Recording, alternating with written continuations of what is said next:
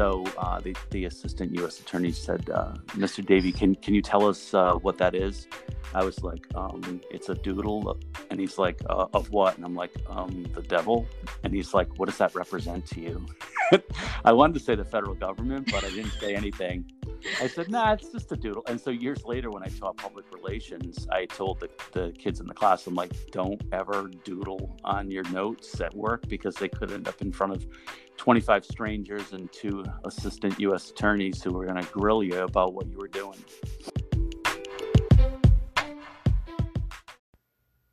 My guest today is PR pro Brett Davey, who somehow manages to be simultaneously warm as a hug and cool as a cucumber, especially under pressure, which I'm completely unable to do.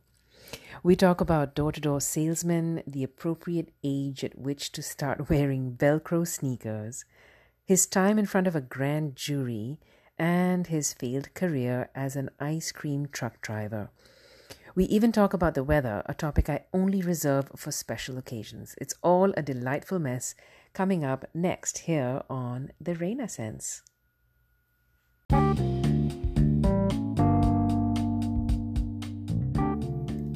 Hi, I'm Rayna, and you're listening to the Rayna Sense, my meandering, freewheeling, improvised podcast where I talk to people that interest me about whatever grabs our fancy. This podcast probably isn't going to help you grow your business or save time or make money. It's not goal-oriented or results-driven or outcome-focused. So put on your headphones, take a walk, go for a drive, or have a little lie down and savor the bliss of doing little else but listening to eccentric people being open and honest and enjoying each other's company. If you dig my vibe, subscribe to this podcast on your favorite platform and share it with your friends. Thanks for listening and enjoy the show.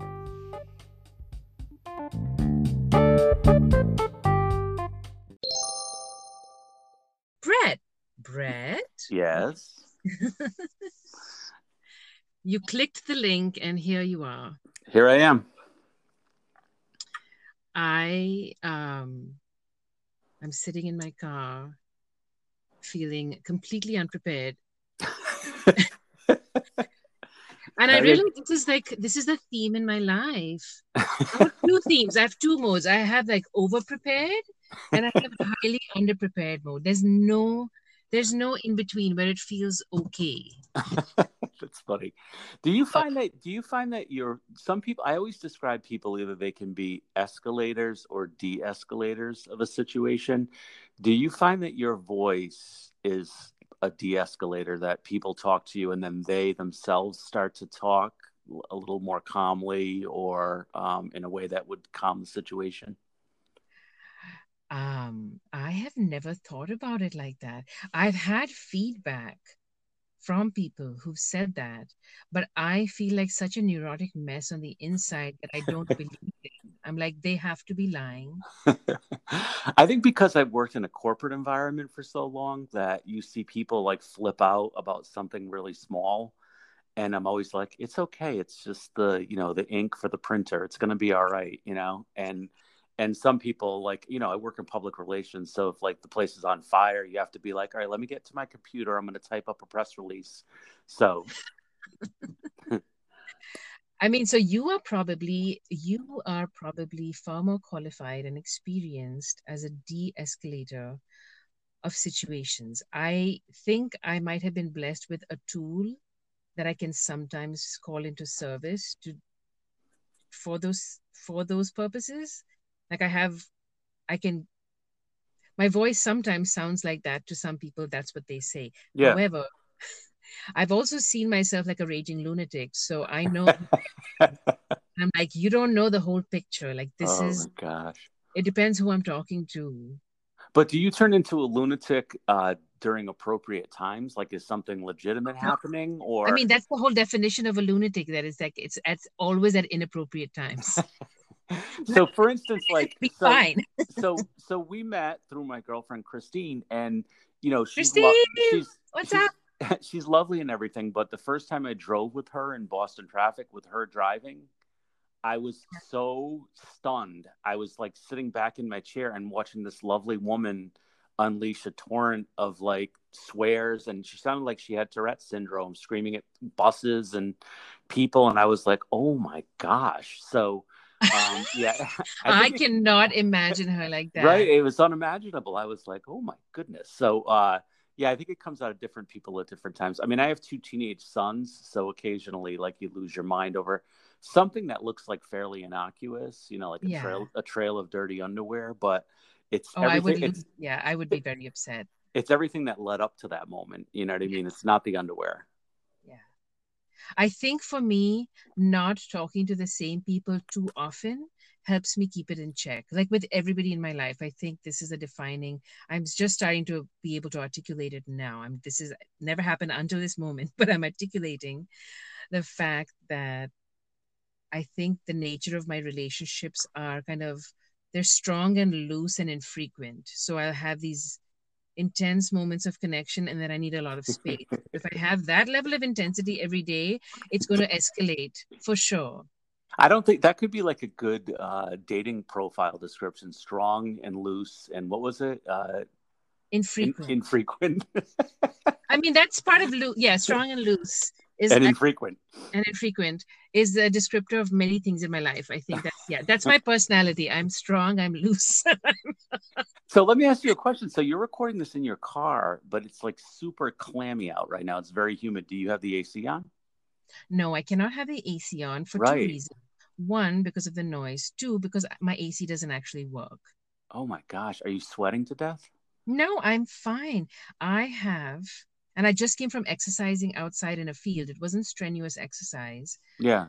Um, but I was under the shade of a tree. So, and I'm parked again under the shade of a tree, and I'm moving very little. And I learned this living in India for sure. But I grew up around people who really liked air conditioning, and I never liked it. I mean, I can appreciate it when it's super humid. I will Yeah. appreciate it.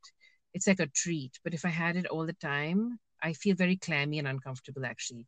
In air conditioning all the time. So when I moved to Goa, where I lived for a couple of years in India, and there were definitely days there was air conditioning available, and there were days I used it for like a couple of hours to cool a room. Um, but in general, I think this is a little bit of like the stoic monk in me. I was like, I want to be able to do it without at the peak heat, like peak heat season. I mean, it's like you can cut the air with a knife. It's like you're underwater all the time. It feels like you're in the ocean. It's that sticky and like a warm ocean. Oh, I will not. I can't go along with that. I'm sorry.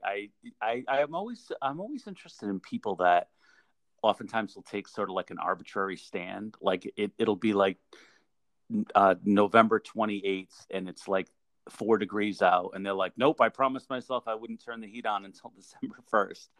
And I'm like, "Why?" Like, what? Again, it's maybe that monk-like attitude, but I cannot go along with that. And I'll tell you something awful lately. Like everyone else during the pandemic, not everyone else, but people I know, I've just been like eating my face off 24/7. sure. And in the hospital I work at, we have had so much food donated over the last few months, local restaurants and Yeah. people who are trying to help. And someone donated, it had to be 500 boxes of Girl Scout cookies. It was ridiculous. And so, you give them to the frontline caregivers. And then after a while, people are like, yeah, I'm all right. And so the person that has the Girl Scout cookies is like 2 offices down from mine. So I keep kind of like sneaking in, tiptoeing in and like grabbing like a box and bringing it to my desk. And I'm just like plowing through Girl Scout cookies nonstop. And that's not been helpful. It's not good. I'm gonna say though, I had this image of you like on tiptoes, kind of like Inspector Clouseau in the Pink Panther cartoon with the Yeah, I'm mustache and the mask and everything. about Yeah. as smooth as Inspector Clouseau. But yeah, so it's been bad. So I'm glad. So I saw you were exercising and you were using the like a staff of some sort. It is Is a that what you're tomato doing? steak. Yes, I'm doing tomatoes. It's a tomato steak. I was like, this is very creative because the traditional exercises are with a bamboo stick.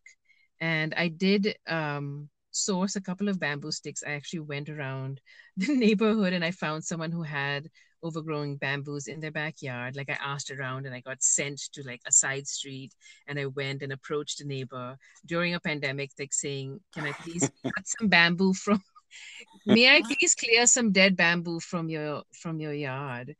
Um, and at a distance, very cordially, he was very kind and he said, "Sure." And then he saw me struggling to like break this bamboo because it's strong and loose. It's very flexible, and it grows very fast, but it's solid. Like you don't just snap it off. Yeah. So eventually he sort of social distancedly, I don't know how to conjugate this verb, handed me a saw.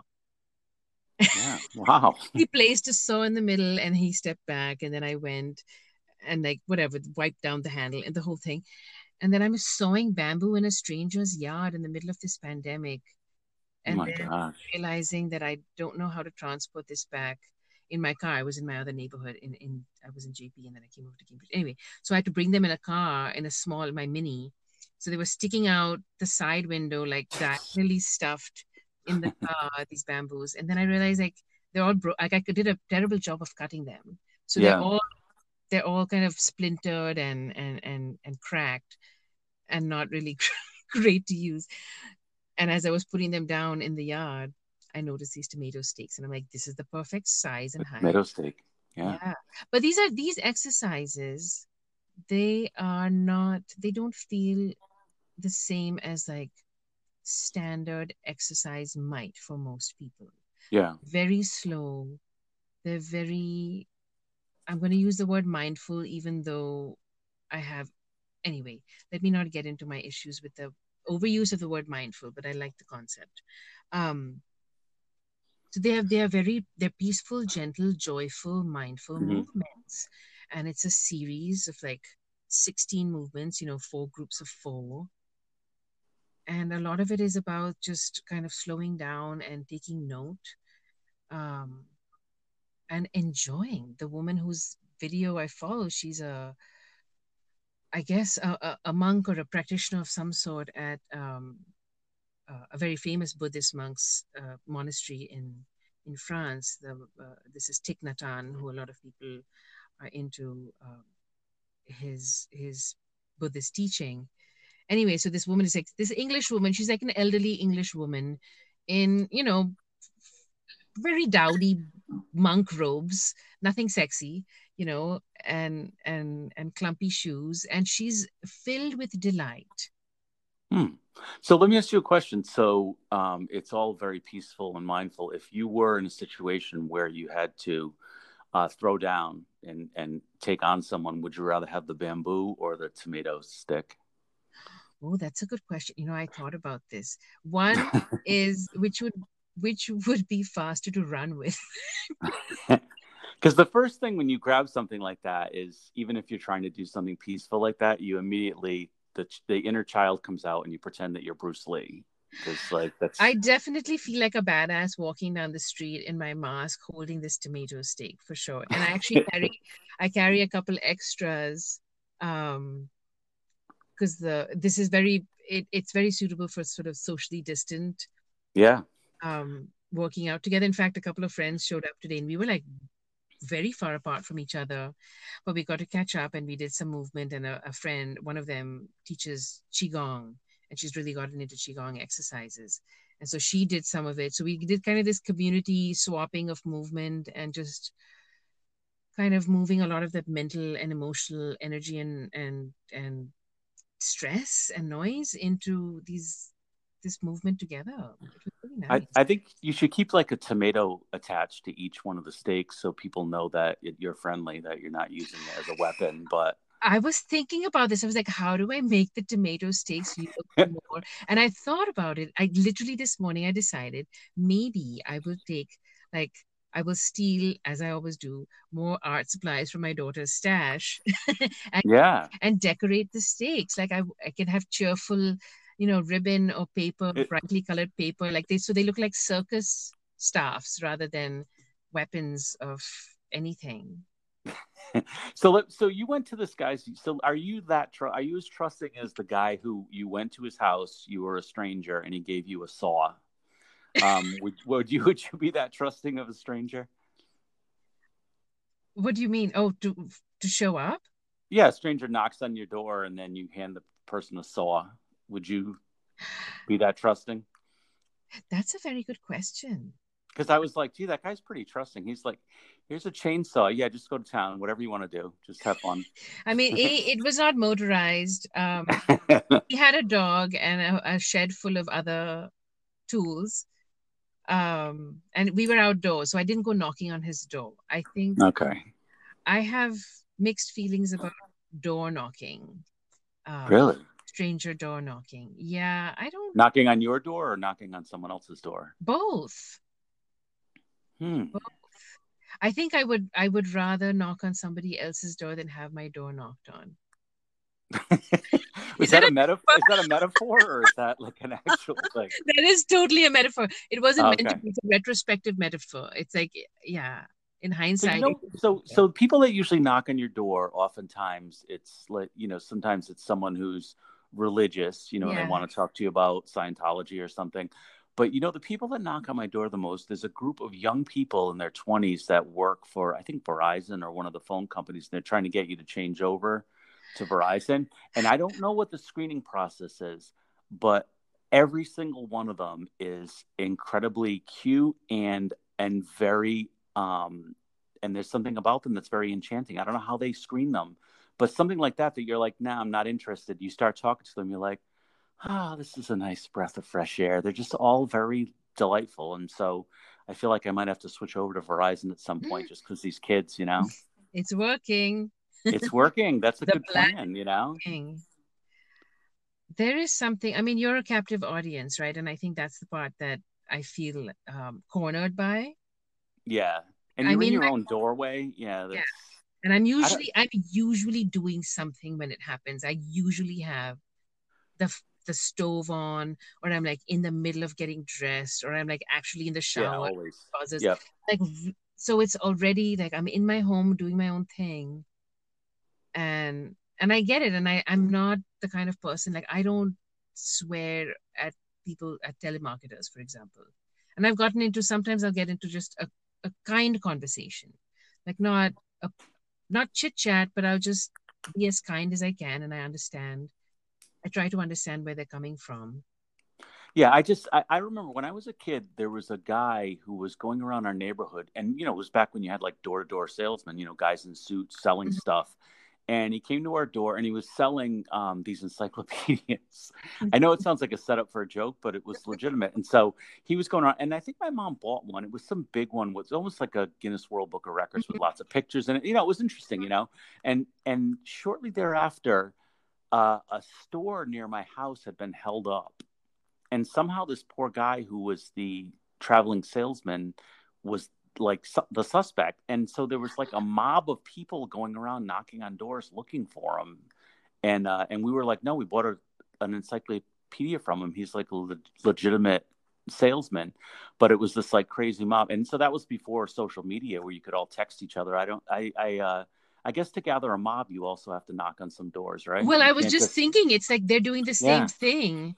Yeah, you have to go and you have to knock on someone's door and say, "Hey, listen, we're trying to chase this guy down and maybe like, I don't know, chase him up a tree or something." I don't know what it was. And I'll tell you something, a friend of mine who's a brilliant guy, he went to Princeton, but he always wanted to experience different things. So after he graduated from Princeton, he had a degree in like computer science or something.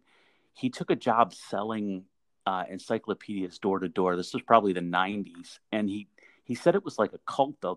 He went out to like Utah, and Yeah. they were at this training facility, and he said it was him and mostly like people who were like foreign exchange students for the most part. And he said it was like a cult though. They would like stand up and they would do these chants. And he said it was funny because there were a lot of German students there. And so the person that was leading the chants would be like, repeat after me, I am a winner. And he'd say like 200 people would be like, I am a wiener. So he said it was like, and that was the beginning of his door-to-door salesperson jobs. But I just can't, I couldn't, I'm very outgoing, but I hate to try to sell people stuff.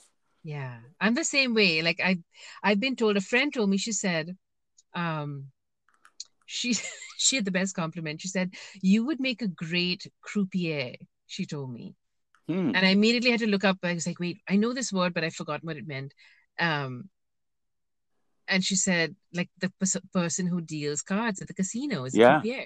Yeah. And I said, why? I've never heard that before. And she said, you are both, she said, you're both very charming and also kind of mysterious. Nice. And I was like, that, so people trust you easily. I'm like, yeah, but nobody's giving me money. I know. So the only reason I know that word is there was a movie, I think, Yeah, like in yeah. the 90s with Clive Owen that was Mm-hmm, called Croupier or something mm-hmm. like that. So I forget what. do you ever find yourself, because you can be charming, using that to your advantage? I don't think I notice it. See, I I don't do it don't. consciously. Yeah. You know, I wherever I go, I kind of form friendships with everyone. You know what I mean? And Same. I don't do it for any ulterior motive. You know, it doesn't. It does. You Same. know, it's like, you know, I make friends with people who can do me absolutely no good. You know what I mean? They're the But most interesting ones. I know. But yeah, it's like you do that, and some people do that for some ulterior motive, or try to use their charm to get into things or Mhm. get out of things. But I don't know. I guess I'm not that devious. Yeah, I've gotten told more often than not that I'm too naive and too trusting, and that I should find out and have more ulterior motives with my relationships with people. And I'm like, this is very twisted. Why am I getting taught this? Like, I'm trying to undo a lot of that. This is like years, generations of cultural and social conditioning and anyway, lots of things. There's like lots of layers to the conditioning that I seem naturally drawn to undoing. Yeah. um and then having to defend why. I was like, I really genuinely I'm interested in very strange people because So I feel like I relate. if your friends say you should have more ulterior motives, I feel like once we hang up, you should make a list and just title it ulterior motives and just start to list them. What would your ulterior motives be if you had to have an ulterior motive with reaching out to somebody like a stranger, besides selling door-to-door Bibles or encyclopedias? What would it be? I don't know I what think that would be. What would it be? so. To me, anytime you think of even the term ulterior motive, it's almost always money, right? It's like Yeah. someone trying to, you know, marry the old widow and take her fortune, or something like that. So to me, I mean, obviously getting closer to power would be, you'd have an ulterior motive for something, I guess for status. But Yeah. it's funny, I don't even think about it. I almost always associate it with money. But I see what you mean. It's like you could get, or I suppose, money, sex, power, Yeah. right? Yeah. Uh, and some other things that are really stuff, I guess, maybe stuff if people are into stuff like things, material things, Yeah. I So guess. I don't really, I'm just kind of lumbering like from one minute to the next. So I can't think that far into the future to have That's an what I'm. ulterior motive. I'm the same way. I'm like, I don't know. Actually, most of those things to me are very unappealing, especially if they're gotten through sort of ill means or these kind of ulterior motive ways. Then, because I'm into process, like that's what I realized. I think about while doing this podcast too. I realized a big thing that I'm interested in is process the and change, like the process of changing or the process of Yeah. developing, learning something or forming a new relationship, like that. The journey of it itself is very interesting to me, so much so that I usually I'm not focused on the end, or I forget about the end, or by the time I get to the end, like I've lost interest, because the most interesting thing for me is the way there. So if I have to put that aside for an ulterior motive, you have to put that aside, and you're telling me to put aside my favorite part of being in the world. But I think the bigger piece is the fear that you will get in trouble. You know, I think that's what oftentimes, I mean, people do have a moral compass and they have They a do. sense of ethics. But like, I'll tell you, when I was at one of the hospitals I worked at 15 years ago, the the CEO of the hospital got indicted by the federal government. And so, as the government at that point, in the indictment period, can subpoena anyone to come in and testify in front of the grand jury. And so I get testified to come in and talk to the grand jury. So when they when you go in front of a grand jury, you don't have a lawyer with you. In this case, it was just me and like two assistant district attorneys and assistant U.S. attorneys. And there are about 25 jurors there. There's like a whole, it's like a bleacher full of people, and you're all alone. So the government had subpoenaed all my notes too, and they had them projected behind me on like a big wall. And so they're going through them, and they're like, I'm just telling you this about the fear of like getting in trouble. So they project them on a wall behind you. They project your notes, and I would have to turn slightly to the left to see these notes. And so the assistant U.S. attorney said to me, you know, this phone number, whose phone number is it? And I said, oh, this is a reporter from the local news station. You know, what does this mean? What does that mean? And so they clicked and they changed the slide, and everyone on the jury started to laugh. And now you have to understand that the things being projected behind me were like pretty big, you know, like they were just a note piece of paper, but behind me, they were like maybe 4 feet high, you know? And so they project it and everyone starts kind of giggling. And I looked to my left and it was a drawing of the devil that I had made on a piece of note paper while I was just like hanging out and talking on the phone, I guess. And so the assistant U.S. attorney said, Mr. Davey, can you tell us what that is? I was like, it's a doodle. And he's like, of what? And I'm like, the devil. And he's like, what does that represent to you? I wanted to say the federal government, but I didn't say anything. I said, nah, it's just a doodle. And so years later, when I taught public relations, I told the kids in the class, I'm like, don't ever doodle on your notes at work, because they could end up in front of 25 strangers and 2 assistant U.S. attorneys who were going to grill you about what you were doing. Oh, gee. So the stress, though, in that position, you know, and then the other thing that's strange about being in front of a grand jury is that grand jurors can ask you questions. So I got some questions, and then the last person to ask a question was a very grandmotherly woman, you know, with white hair, and she slowly raised her hand, and they called on her, and she said, well, I don't have a question, but I feel like you have not been very honest with us today. And I was like, I wasn't hurt that she thought I was dishonest. I was more hurt because I felt like I let her down, and I didn't even know her, you know? I felt like I disappointed her. This entire story is bizarre. I think you have a lot of bizarre stories. It is a bizarre story. And I also have a copy of the transcript from when I was on the stand. And I have to send you a couple of screenshots because they're just ludicrous, you know? It's like, there was one, it was in relation to the doodle of the devil, and the assistant U.S. attorney said, you know, what is that number to the right? No, what is that number near the doodle? And I said, to the right or the left of the doodle? And he's like, to the right of the doodle. And just the fact that I had to have this guy keep saying the doodle was really funny to me. In a very serious situation. Yeah, right? this guy's job is to put the right of the doodle, Brett. So this guy's job was to like put away criminals, and he's like, to the right of the doodle. It sounded like some like bizarre dance you'd do at a wedding or something, you know? So wait, I'm not sure how we arrived at a doodle of the devil from door to door salesman, but actually it's a pretty short jump. If you think it's a short, but yeah, so that's the lesson. Don't doodle if you think that your notes might be subpoenaed. Oh gosh, I can't. I mean, I want you to use that. You never know. You know what I mean? You could assault someone with a tomato stalk at some point, and all is bets this are about off. the tomato steak? I don't Tomato know. steak. Why do I keep saying? I've called it a stick. I've called it It's a a steak, steak. and I've called it a stalk. It is all of the above. It is all of the above things in a sense, I suppose. Yeah. So. Oh yeah. Have you ever been arrested? I have not been arrested. I have been stopped.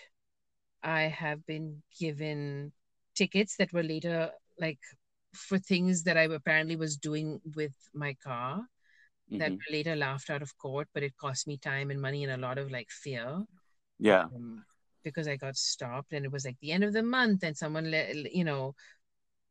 later told me like, and I was in a town that I'm not normally in, and I didn't look like the people over there, and I pulled over to ask a cop for directions to a farm. My sister was visiting, and we were going to go pick berries at a farm in a like a couple of towns over, and I wasn't used to driving. I'm a safe driver. I'm a slow driver. I'm a chill driver. Like I don't like to rush. I don't like to drive. So I take it easy and I go slow, but not super slow. I'm not like that annoying person who doesn't let anybody go. Um, but anyway, so I pulled over and I stopped to ask a cop directions, and I found then he asked for my license and registration, and it became a whole thing, and then he refused to let me drive the car. Like, this was a long time ago. I don't remember the Gosh. details, and I think I might have blocked some of them out. And I'm in a town over, so I had to pay. I'm a student. I'm a college student at this point. I had to pay for the car to be towed Ugh. back to my where I lived, with my sister, who was visiting from another place. I think she was like, I think we're in the same country, but she was, she had come up, like taken a bus and come to visit me for the weekend. And this was our weekend. And then I got a summons. I had to appear in court Oh and my God. explain what I was doing. And I said I was just trying to go pick perhaps tomatoes, just to bring it full circle.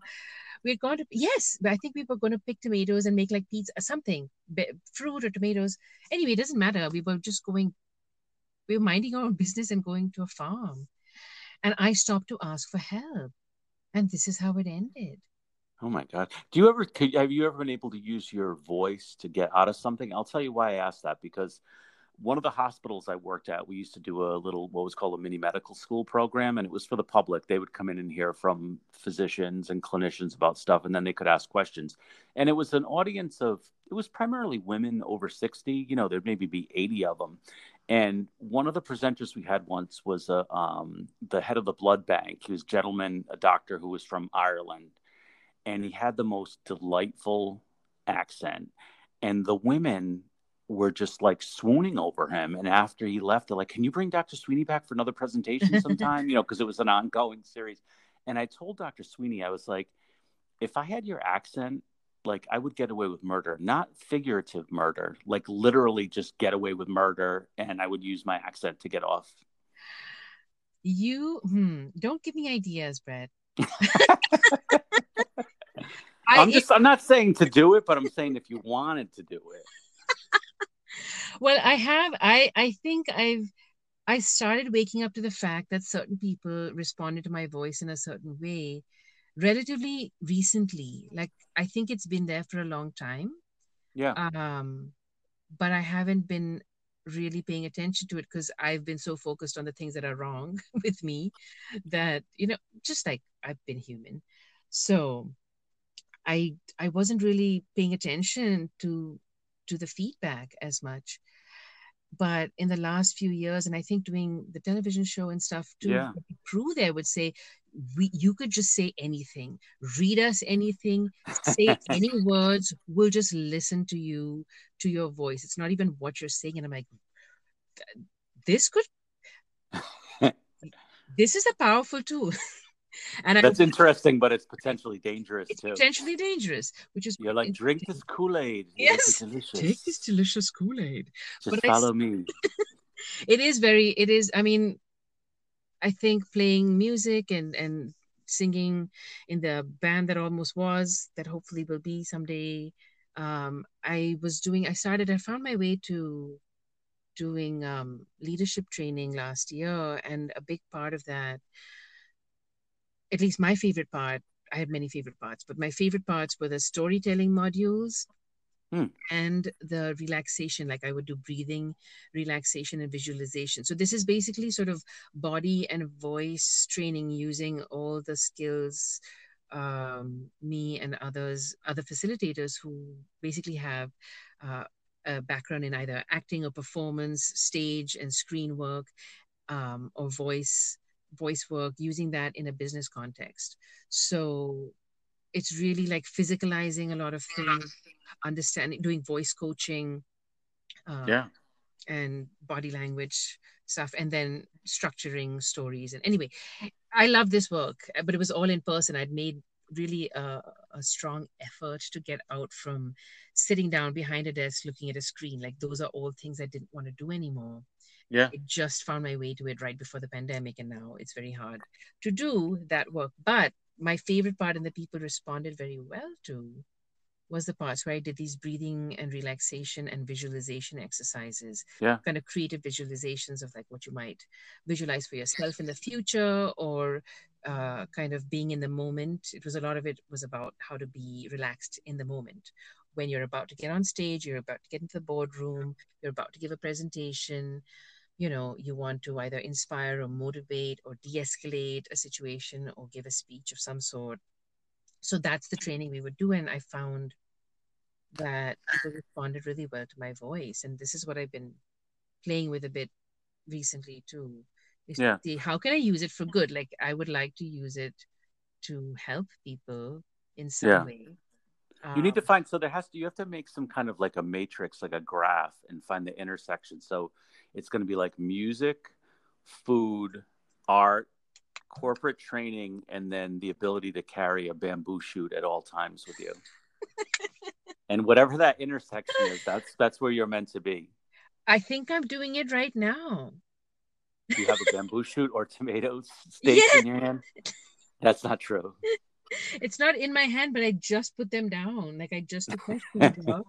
I literally walked back from it. I put them down right there outside the car, and I got into the car to get on this call. So it's some form of that, of talking to people with maybe some music in the background, but in a way that maybe is with some relaxation and some movement. I don't know. I used to be an instructor. I used to be a fitness instructor, believe it or not, a very Oh, long really? time ago, a very long time ago, and I loved it. Oh, It was fun. interesting. I used to So do teach you, pep aerobics. very interesting. So I would look at you and say that you are sort of like a seeker. You're trying to figure out, your place in the world in a number of ways. So do you think that you are, and do you think that you would find something in the end where you'd be like, all right, this is satisfying. This is where I'm supposed to be. Probably not. I mean, I think it's a fair description. I've always been like that. But again, because I'm interested in the process and the journey itself, and I've long since, I think early on, I believed that there was like some end point. And then when I realized the end point is always shifting, Yeah. um, that to focus on the end point was kind of pointless. Yeah. But is there And anything like, so right now, so you've done, you're doing art, you're doing music, you're doing this. Is there anything in the kind of like the artistic creative realm that you haven't tried yet that you want to do? there's always something, but I think like pushing the music a little more. But again, playing with people is what I enjoy. I like being with people. I like doing things with people. When I'm alone, I do a lot of, I'm very good at resting on my own. I'm very good at doing a lot of nothing on my own. Not in kind of a lazing about way, although I do that too. Yeah. Um, and kind of a regular, of course, like there's the money question. Yep. There's always the money question. It's always going to be a question for me, but I don't know. I live very lightly, Brett, and I think for me, it's always just been a continuous process of like, can I live even more lightly than I'm living, with Yeah. attachments and less emotional heaviness, but all like accepting it. I mean, I accept all of it, and I revel in all of it, and that helps make it all light. Um, That's interesting. and I'm supported by many, many, many forces, some of which I know, many of which are invisible, and I'm getting to know them more and more. So I feel very I lucky most days.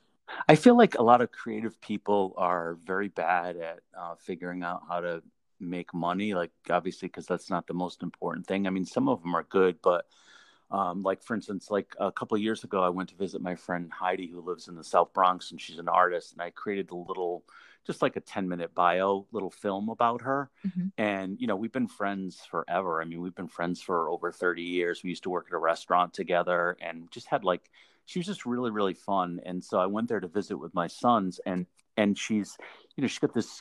It's like a studio apartment kind of, but it's like a studio, an art studio, but she was living there as Hmm. well. And she's got a pigeon that she adopted, who lives in the apartment. It doesn't go outside. And she's got, a bunch of dogs and cats and everything else. And but she was continuing to work as either like a sommelier or a waitress or whatever. And her art is fantastic, And I'm like, oh, it's so hard to I think some people just have that kind of like skill or instinct to make money. I've never had it, you know what I mean? And not even just from the art, but just, in everyday life. I'm such a slipshod when it comes to stuff like that. I'll tell you, I think I was 18 years old. I had a job one summer working as an ice cream truck driver, which you would think sounds like a fun job, and it's awful because you have to work from like 9 to 9 every single day, like 7 days a week. And I think on my first day, I was driving through. You had to go through you had a route that you went through twice a day, and I had a section that was kind of like a poorer section, and these two guys came up to the ice cream truck on my first day, and they said, "Hey, the guy that was driving last summer, we had a deal with him where we would, just run a tab, and then at the end of the summer, we just pay him off." And I was like, "Oh, okay." Like I was so dopey. I was like 18 years old. Obviously, you could see where this is going, right? So they'd come up and they're like, "All right, 2 chocolate eclairs," and like, "Here you go," and whatever. And twice a day, every day. And so I got to like the end of August, like the last week of August, and I pull up to this neighborhood and I'd ask people like, "Hey, have you seen like, hey, Bob and Ted?" And they're like, "No, I haven't seen them." I'm sure like, and of course I'm coming, so I'm ringing a bell so you can hear me coming. So the last week of August, these guys just like, went in the house when I drove by. And then by the end of the summer, who the hell knows? They probably owed me like $500 for ice cream. But so I've never been great at figuring out ways to make money. Like literally, Did they think you ate all the ice cream? Do they track the ice cream? Like the ice cream you truck basically driver must eat all the ice cream. No, you buy it from them and then you sell it, and then whatever is left that makes sense, over, obviously. that's what you make. So yeah, they had no idea. But I have to say that probably puts me in pretty exclusive company, because I'm guaranteed there's not too many ice cream truck drivers who got scammed out of like hundreds of dollars in the course of business. But You're a special human being, Brett. You're a very special human being. I was too trusting. They were so nice, but little did I know they were taking me for a ride, getting free cannonballs and cherry slush, That is pretty funny. That is a funny story. Yeah, not fair. So anyway, I mean, I don't know. I think honestly, the money relation is, I wish it were easier and more open to talk about. I really do, because there's perceptions of what people have and don't have. There's ideas of what we should have and not have. There's ideas and pressures, social pressures about how we should spend it, how we should make it, whether yeah, it's a very complicated thing. Nobody likes to talk about money, how much, how little, how it comes, how it goes, where it goes. Everyone's stressed about it all the time. yeah. Um, I'll tell you one way though, the primary way in my life that I've learned to restrain any kind of, jealousy or envy of someone who has more money is I always ask myself, would I want to be that person? Not just would I want to live in that house or have that car or take that trip, but I'm always like, would I want to be that person? And, almost uniformly, the answer is no. You know what I mean? Like, because, oftentimes it's sort of like an unimaginative person, or, someone who wears their belt up around their solar plexus, so. What's wrong with that? Is that where you wear your belt? That's my belt. I think that's for a woman. I think it's okay. So, Christine started doing the French tuck like a year ago. And I don't know if you know what that is, but it's just one side of your shirt is tucked in and the other one's out on purpose. And when she did it, I said, "Oh, your shirt's untucked on one side." And she was like, "That's the French tuck." And I'm like, that is not even a thing. That is not even a real thing. But it was a real thing. So little did I know. I have mixed feelings about trends. I mean, they look great on some people. I thought about this the other day. I want the reverse of the French tuck. I want where I can let my front completely be in like a loosey-goosey shirt, and I can tuck in just in the back where my assets are. Oh, nice. Well done. Just but show. I think the French why tuck, not? I think the French tuck, the back is also tucked in, isn't it? Yeah, but I don't want the front tuck at all. I don't want any front tucking. I want it like completely free so I can eat and hang out. Now I have this image of your belt line like crawling up toward like your armpits. Like that, it's when you become a little older, it's going to literally be like the belt will be like 3 inches from your chin.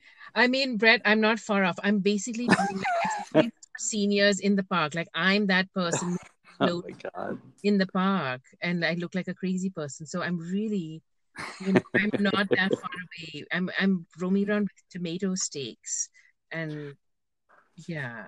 I wonder when do people hit that time though? Like, so for Now, instance, like if now. no, but what, but when do you hit that point in your age where you're like, I'm going to start wearing this because this looks good. Like I'm going to start wearing like the Velcro sneakers. I can get if there's like a reason for doing it, but like my mom's 80 and she dresses the same as she's always dressed. Like I don't know, sometimes people like flip a switch and they start like kind of dressing a certain way and you're like, like what? I don't know what prompts people at a certain age to start dressing like.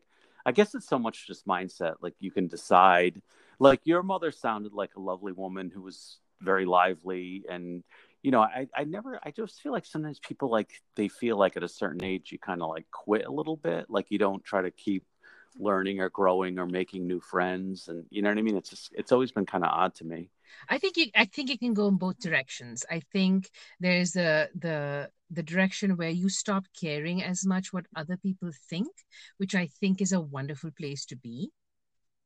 Yeah, But then there's a place where you stop experimenting or being curious, you know, yeah, or but maybe those two things are together. Like I don't want to spend that much energy now trying certain kinds of things because I know myself in this way enough to my satisfaction, and I just don't want to spend more energy. Like I am not interested in dinner parties, like big dinner parties. Nope. yeah, I never was, but now I feel okay to just say, no, I'm just not into that. Thank you very much. I would much rather have, two or three people we'll sit for 5 hours and have like a deep conversation, and we'll eat no, stuff, we'll drink stuff, and we'll hang out. It's basically a party, but it's not like chit chat with like 10 people in a restaurant where you can't talk to the person who's on the other end of the table. So what's the big, so I don't, so does that make me less curious? Does that make me the Velcro sneaker lady?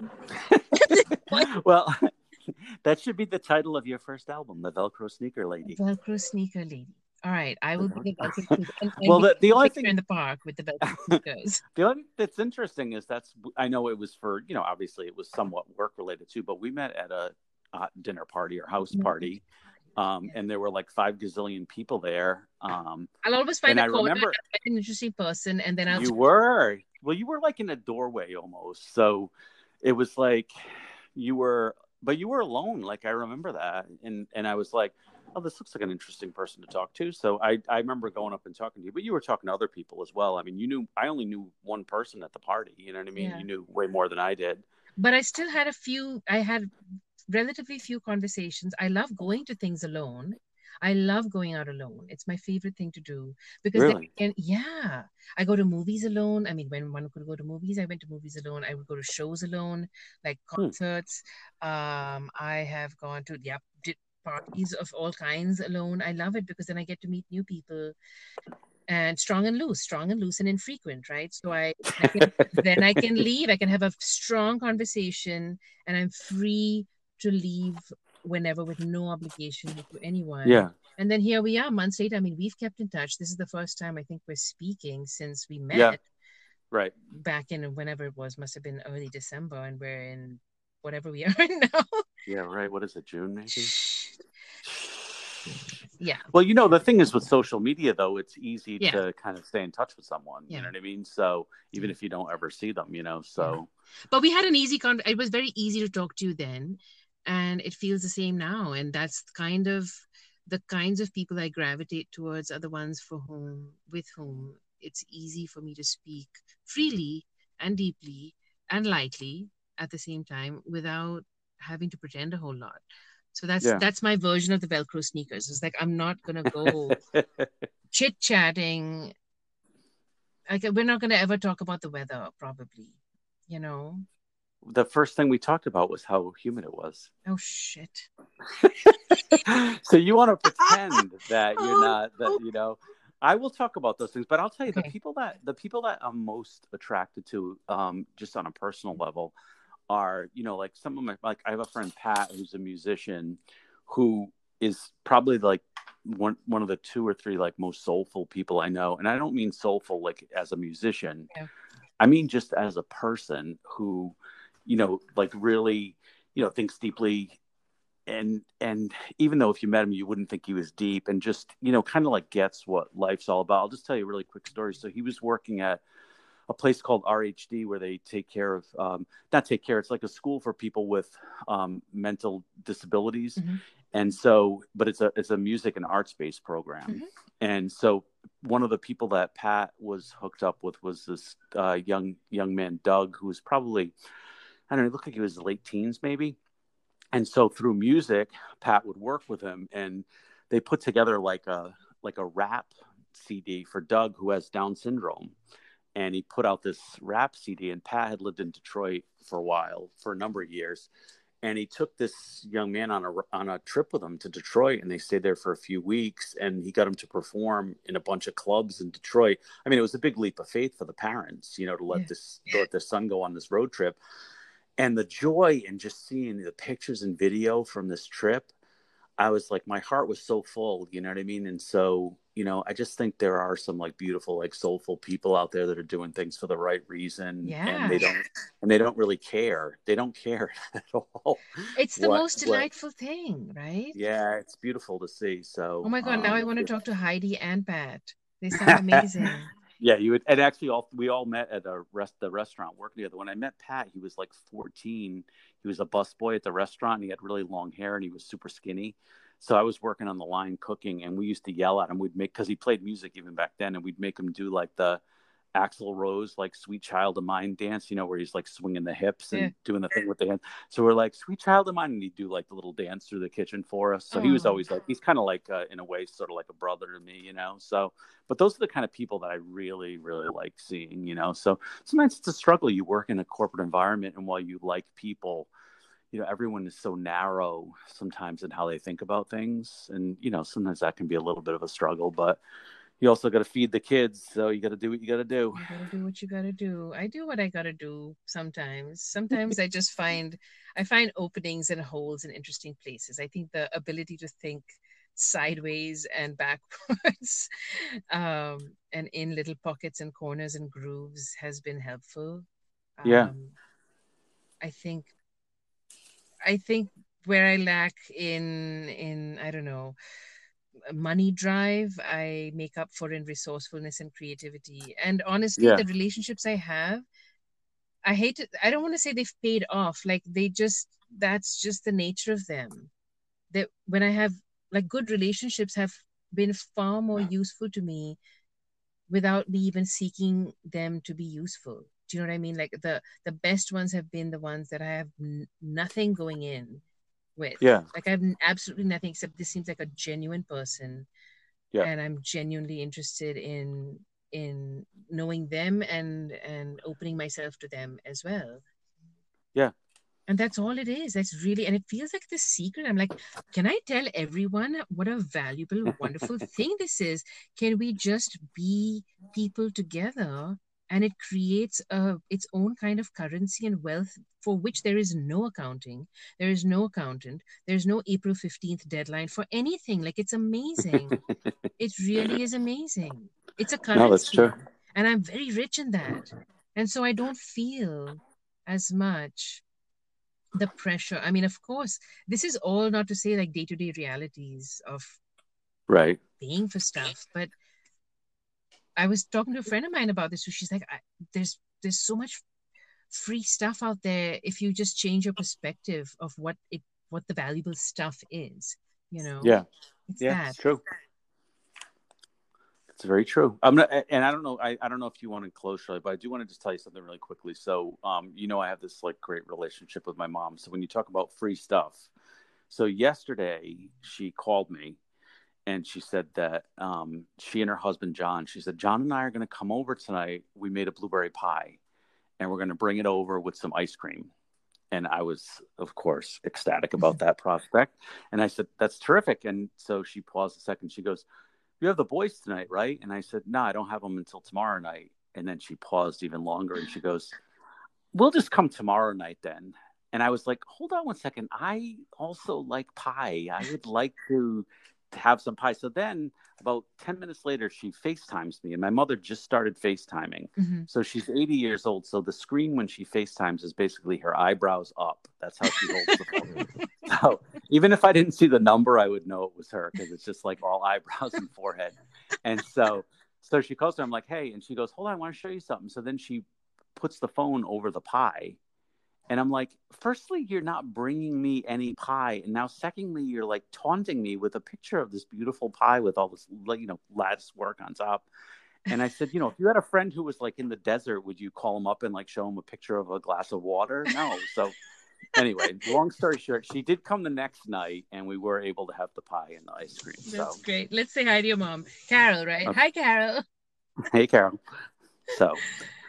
Oh, they're good people. I think we are lucky to have good people in our lives. I think it's definitely a very fortunate thing. And I am very grateful to have met you. It's a fun and interesting exchange for sure. Yeah, definitely. So yeah, we'll maybe do this again. But I would love to. We have to talk about crab rangoons at some point. There are a number of topics I want to broach at some point. I know. There's a lot of things to talk about. All right. Well, I appreciate it. And I appreciate you. I appreciate the energy you put out. And I like to follow you, whatever you're doing, whether it's the music stuff or the art stuff with your daughter or whatever. So I appreciate having someone else who has the kind of that positive energy out there. So I appreciate it. Oh, my goodness. Thank you. That's great to hear. Thanks. Brett, take care. All right. All right. Cheers. Later. Take it easy. Bye-bye. Bye.